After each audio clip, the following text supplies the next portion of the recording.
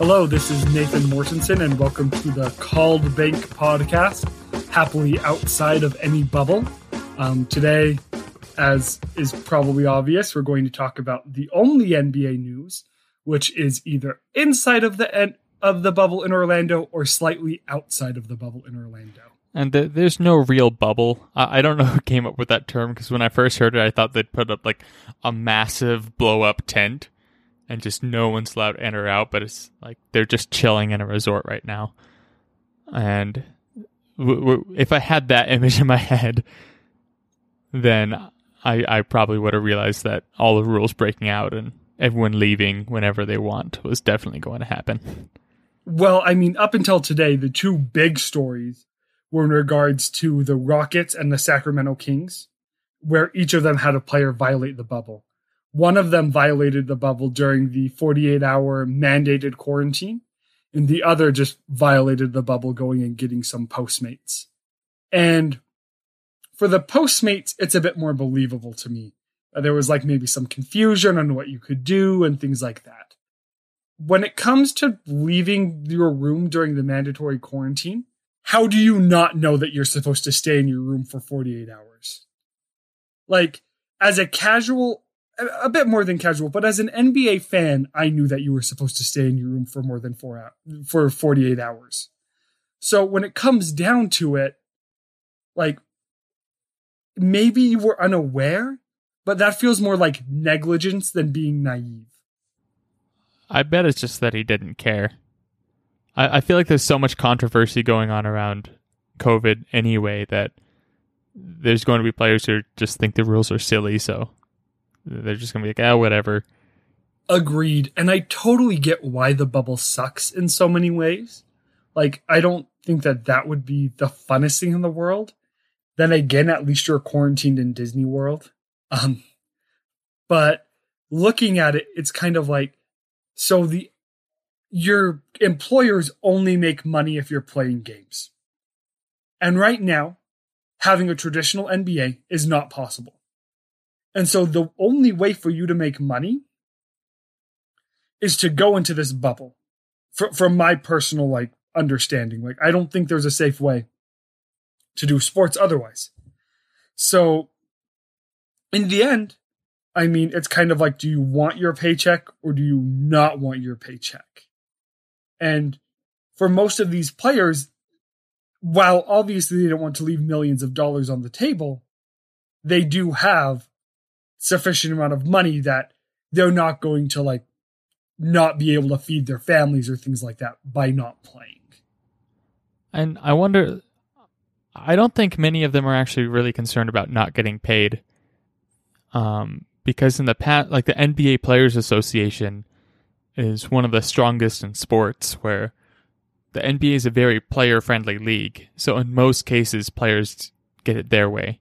And if you contrast it with the NFL Players Association, the NBA has a much more powerful Players Association there to help the players out. So I wonder if the players are just thinking, I can do whatever I want because someone has my back and it'll be my way. But there comes a point when if money's not coming in, then you can't get paid. And so the league is because NBA contracts have been skyrocketing recently, and if the NBA can't play games, then contracts can't go up because the salary cap won't be going up as it has been in the past. And I mean, an even bigger concern is the salary cap might go down. And that's going to leave a lot of I mean, maybe it's not possible to go down, but from my understanding it is, since it's based entirely on revenue. And I mean, that really impacts someone like Rudy Gobert, who's hoping to get a Supermax from the Jazz. And at least in regards to the tip hotline that's been set up in the bubble, he's come out saying, I mean, all the headlines say that he calls it petty, which is true. And his opinion is a bit more nuanced when you read the whole thing. But since the whole quote is, I don't know if someone's going to use it, but I think it's sort of petty. At the same time, you want to make sure that people respect the rules.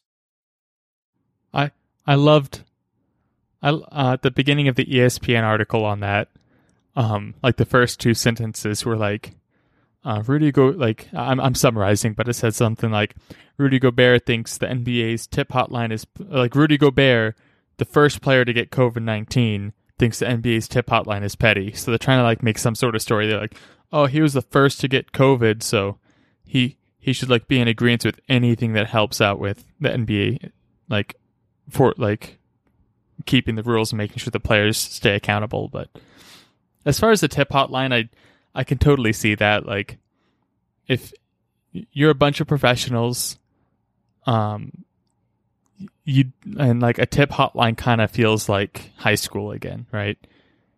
It feels like you're like, or even elementary school, like everyone's tattling on which player is leaving and which one isn't. And I feel like the players just want everyone else to be professional, but there's a lot of players to keep track of, and some of those players are still like 19, 20 years old, and they're still pretty much kids. So I agree with Rudy that I doubt anyone will use it.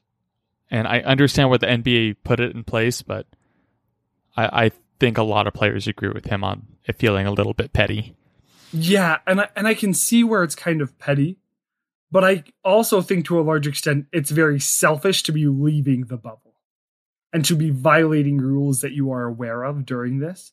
Because once a player gets this, like, how quickly is it going to spread? You know, I mean, we could be in the NBA finals and have a COVID-19 outbreak end it. Like, we could not finish the finals because of COVID-19 and things like that. So in the end, I think that I don't know what players were thinking. Since it feels like a lot of them just kind of agreed to it because they wanted to play basketball without not a lot. That's unfair to say. It feels like some of them might have agreed to it because they wanted to play basketball without the intention of actually following it, which in the end feels very self-centered to me, more than actually wanting the best for the league as a whole and for your teammates and for your colleagues on other teams. And I don't know how much they understood about how the bubble was going to be, because it feels like the NBA is kind of making changes all the time. And so I wonder if they just said, if this is the only way that we're going to make it happen, then let's make it happen. But then once they got there, then they didn't like the rules that they had to keep. Because, again, who would want to be forced to stay in one place for your job for like 3 or 4 months, and you're not allowed to leave like a city block area, and that's like all you have? Like, that's rough. That's something that like it sounds fine, especially when you're at like a nice resort, but after a while you start getting stir crazy, I'm sure, and maybe some players are just getting stir crazy after 2 or 3 days. Yeah, and for the Rockets player, like, I could totally see him being there for a while. Let's just be honest here. The guy on the Sacramento Kings, though, I mean, he only has to be there for like 3-4 weeks. He can leave the bubble as soon as he wants after they don't make the playoffs. But if you were on the Kings, would you even show up? It's like what the odds of your team even getting a chance to make the playoffs is really close to zero. I mean, well, you don't see a dime if you don't play those 8 games. And that's a lot of money. So I think I'd probably go for it. I'd argue it would almost be easier to show up and then not make the playoffs, since it's a shorter commitment. But I do think that it's interesting. A couple episodes ago, we were talking about how would the NBA punish players for violating the bubble. And I didn't realize this. This information was publicly available at the time. So if you plan your absence and it's under 7 days, you only have to quarantine for 4 days. But both of those players that like just slightly violated, and I do think there should be some punishments. I feel like monetary would be better in my mind. But both of those players now have to quarantine for 10 days. And I mean... And quarantining the rules is that just you stay in your room, you're not allowed contact with anyone else. From my understanding, yes. So, I mean... And maybe they have a bit more open of an area, but that's 10 days you can't really exercise. 10 days you're not with your team. 10 days without a basketball.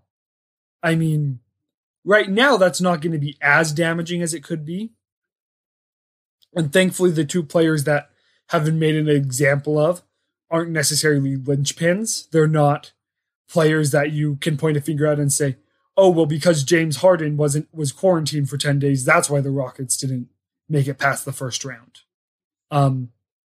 And hopefully that these two players getting punished is going to end up being kind of like a warning call and leads to other players following the rules and staying safe so that we don't have much more pivotal suspensions made down the line.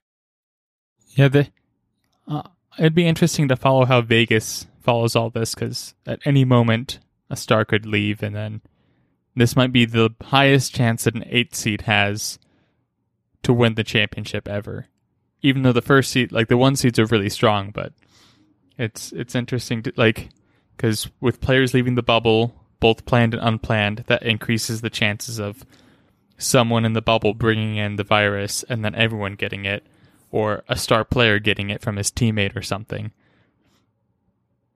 I wonder how Vegas is going to treat that. Yeah, that's really interesting. I'd actually be interested to see those lines. But speaking of star players leaving the bubble and 8th seeds winning the championship, I think news that shocked a lot of the NBA today was that Zion Williamson left the bubble for family matters. And that really kind of brought it home on how quick you could see a very pivotal player not be on the campus anymore and possibly not come back. He said he'll come back, but depending on how urgent these matters are, I mean, things can change. Like, things can happen suddenly and things can get worse suddenly. So it's tough because, like, well, you look at the Pelicans, they do have an easier schedule than everyone else. So, and they do have good players around it, so they still have a chance of making it. But you have to wonder if, let's say Zion Williamson is ready to come back 4 games into the 8-game season. Like, we don't have a timeline, so we don't know when he's planning to come back. But let's say his team lost their first 4 games. Is he going to look at that and say, oh, I don't need to come back? Like, what's the point of coming back if we're not going to make the playoffs? It's like, normally I would understand, like, if it was an injury case, of course the player would come back, even if he's just playing 20 minutes a game. But it's like, it's your rookie season. You want to get more experience, get more of that playing time, because hopefully he's going to have a long career. But in this case, it's kind of a special case because you kind of want to stay safe, keep yourself safe, keep your family safe, and keep everyone in the bubble safe. So, especially if you have to come back and quarantine for 4 days, like, I don't know if Zion will come back, especially if his team doesn't start off like blazing hot for these season games. Yeah, and I don't even know if, honestly, if they were like out of the playoff picture, I don't even think that New Orleans would have him come back. Just with his injury history and concerns, I think they'd say, you know what, 4 games isn't worth it. When I first heard the news, I thought that it meant that he might not be playing the Jazz come the 30th. But from my understanding of the rules is if you're out of the bubble for less than 7 days, then you will quarantine for 4 days. But if you go past 7, you'll have to quarantine for a lot longer. So, I mean, today's the 16th. If he's gone for 6 or 7 days, that's the 23rd. And 4-day quarantine's the 27th. So he won't have a lot of practice and things like that. But it seems to be that more likely than not, I'd imagine he'll be back and have a week or so of practice before the final stretch starts. So I don't think this is necessarily going to be a big impact, but I do think it's kind of it's fuel for the fire of what people are talking about the asterisks, especially if a player leaves, if a player of his caliber does leave, especially if they're on a higher seed than the Pelicans are right now. And this kind of brings up an interesting other point with resting players for the last 8 games. If you're a team who doesn't have a chance of making the playoffs, you're probably not going to be playing your star players just to make sure that you're not risking them getting injured for next season. And then if you're like the Bucks or Lakers and no one is going to touch you for that number 1 seed, like LeBron and Anthony Davis on the Lakers, they'll probably be playing to like get back in the groove, but they're not going to be playing 35, 40 minutes a game. They're going to be playing like 20, 25 minutes a game once they've like clinched it and nothing else is going on. Like they know they're going to get the first seed, and they know they're not going to have a super tough time in the first round, so they'll have time to like get that rest out in the first round as well. So like people say the Pelicans have the easiest schedule, but they might actually have the hardest because they have more middle of the ground teams than other teams have. So they might be playing teams who are still fighting for a better seeding in the playoffs. That makes a lot of sense. I'd agree with that, where like the Jazz are going to go all out against the Pelicans. Where if the Lakers were playing the Pelicans, especially towards the end, I don't have the schedules pulled up in front of me, but you're right, where you probably wouldn't see LeBron and Anthony Davis going all out on the court like they will be come the first round of the playoffs. So I'm just excited for the games here in a couple weeks, and I hope that we don't see more players getting suspended for violating the bubble. I hope that there's a bit more unity in the bubble, and that they're able to create a scenario where people are safe, but people are able to enjoy their time there in Orlando and are able to prepare, since, this might be the 2020-2021 NBA season that we're kind of seeing when it kicks off. I don't know if the NBA is going to be ready to not be in the bubble come December or November, whenever they decide to kick off the season after this. It's interesting. There's a lot of variables and no one really knows what's going on. So it's fun to think about, but it also is kind of frustrating to talk about because we don't know. And we still have to wait another half a month before we see any games, and we might not even see games at that point. So let's hope that we get to see games in the NBA at the end of this month, and let's hope it's good basketball. I'm looking forward to it. I'm excited, but for all you listeners out there, I think you should let us know what variables you think are actually going to play into effect with this bubble. Will the extra rest matter for some teams, or is it just going to be the same old NBA like we saw it before the bubble? You've heard our opinions about it. We've been talking about it for several episodes, but we'd love to hear what you say. You can hit us up on Called Bank Sports. Our Twitter, it's at Called Bank Sports, but no O in sports, so it's just SPRTS. Yeah, only time's going to tell, so we're excited for this podcast this upcoming week. We'll hopefully talk a bit more about the schedule, and we'll see how things go down. So thanks for listening.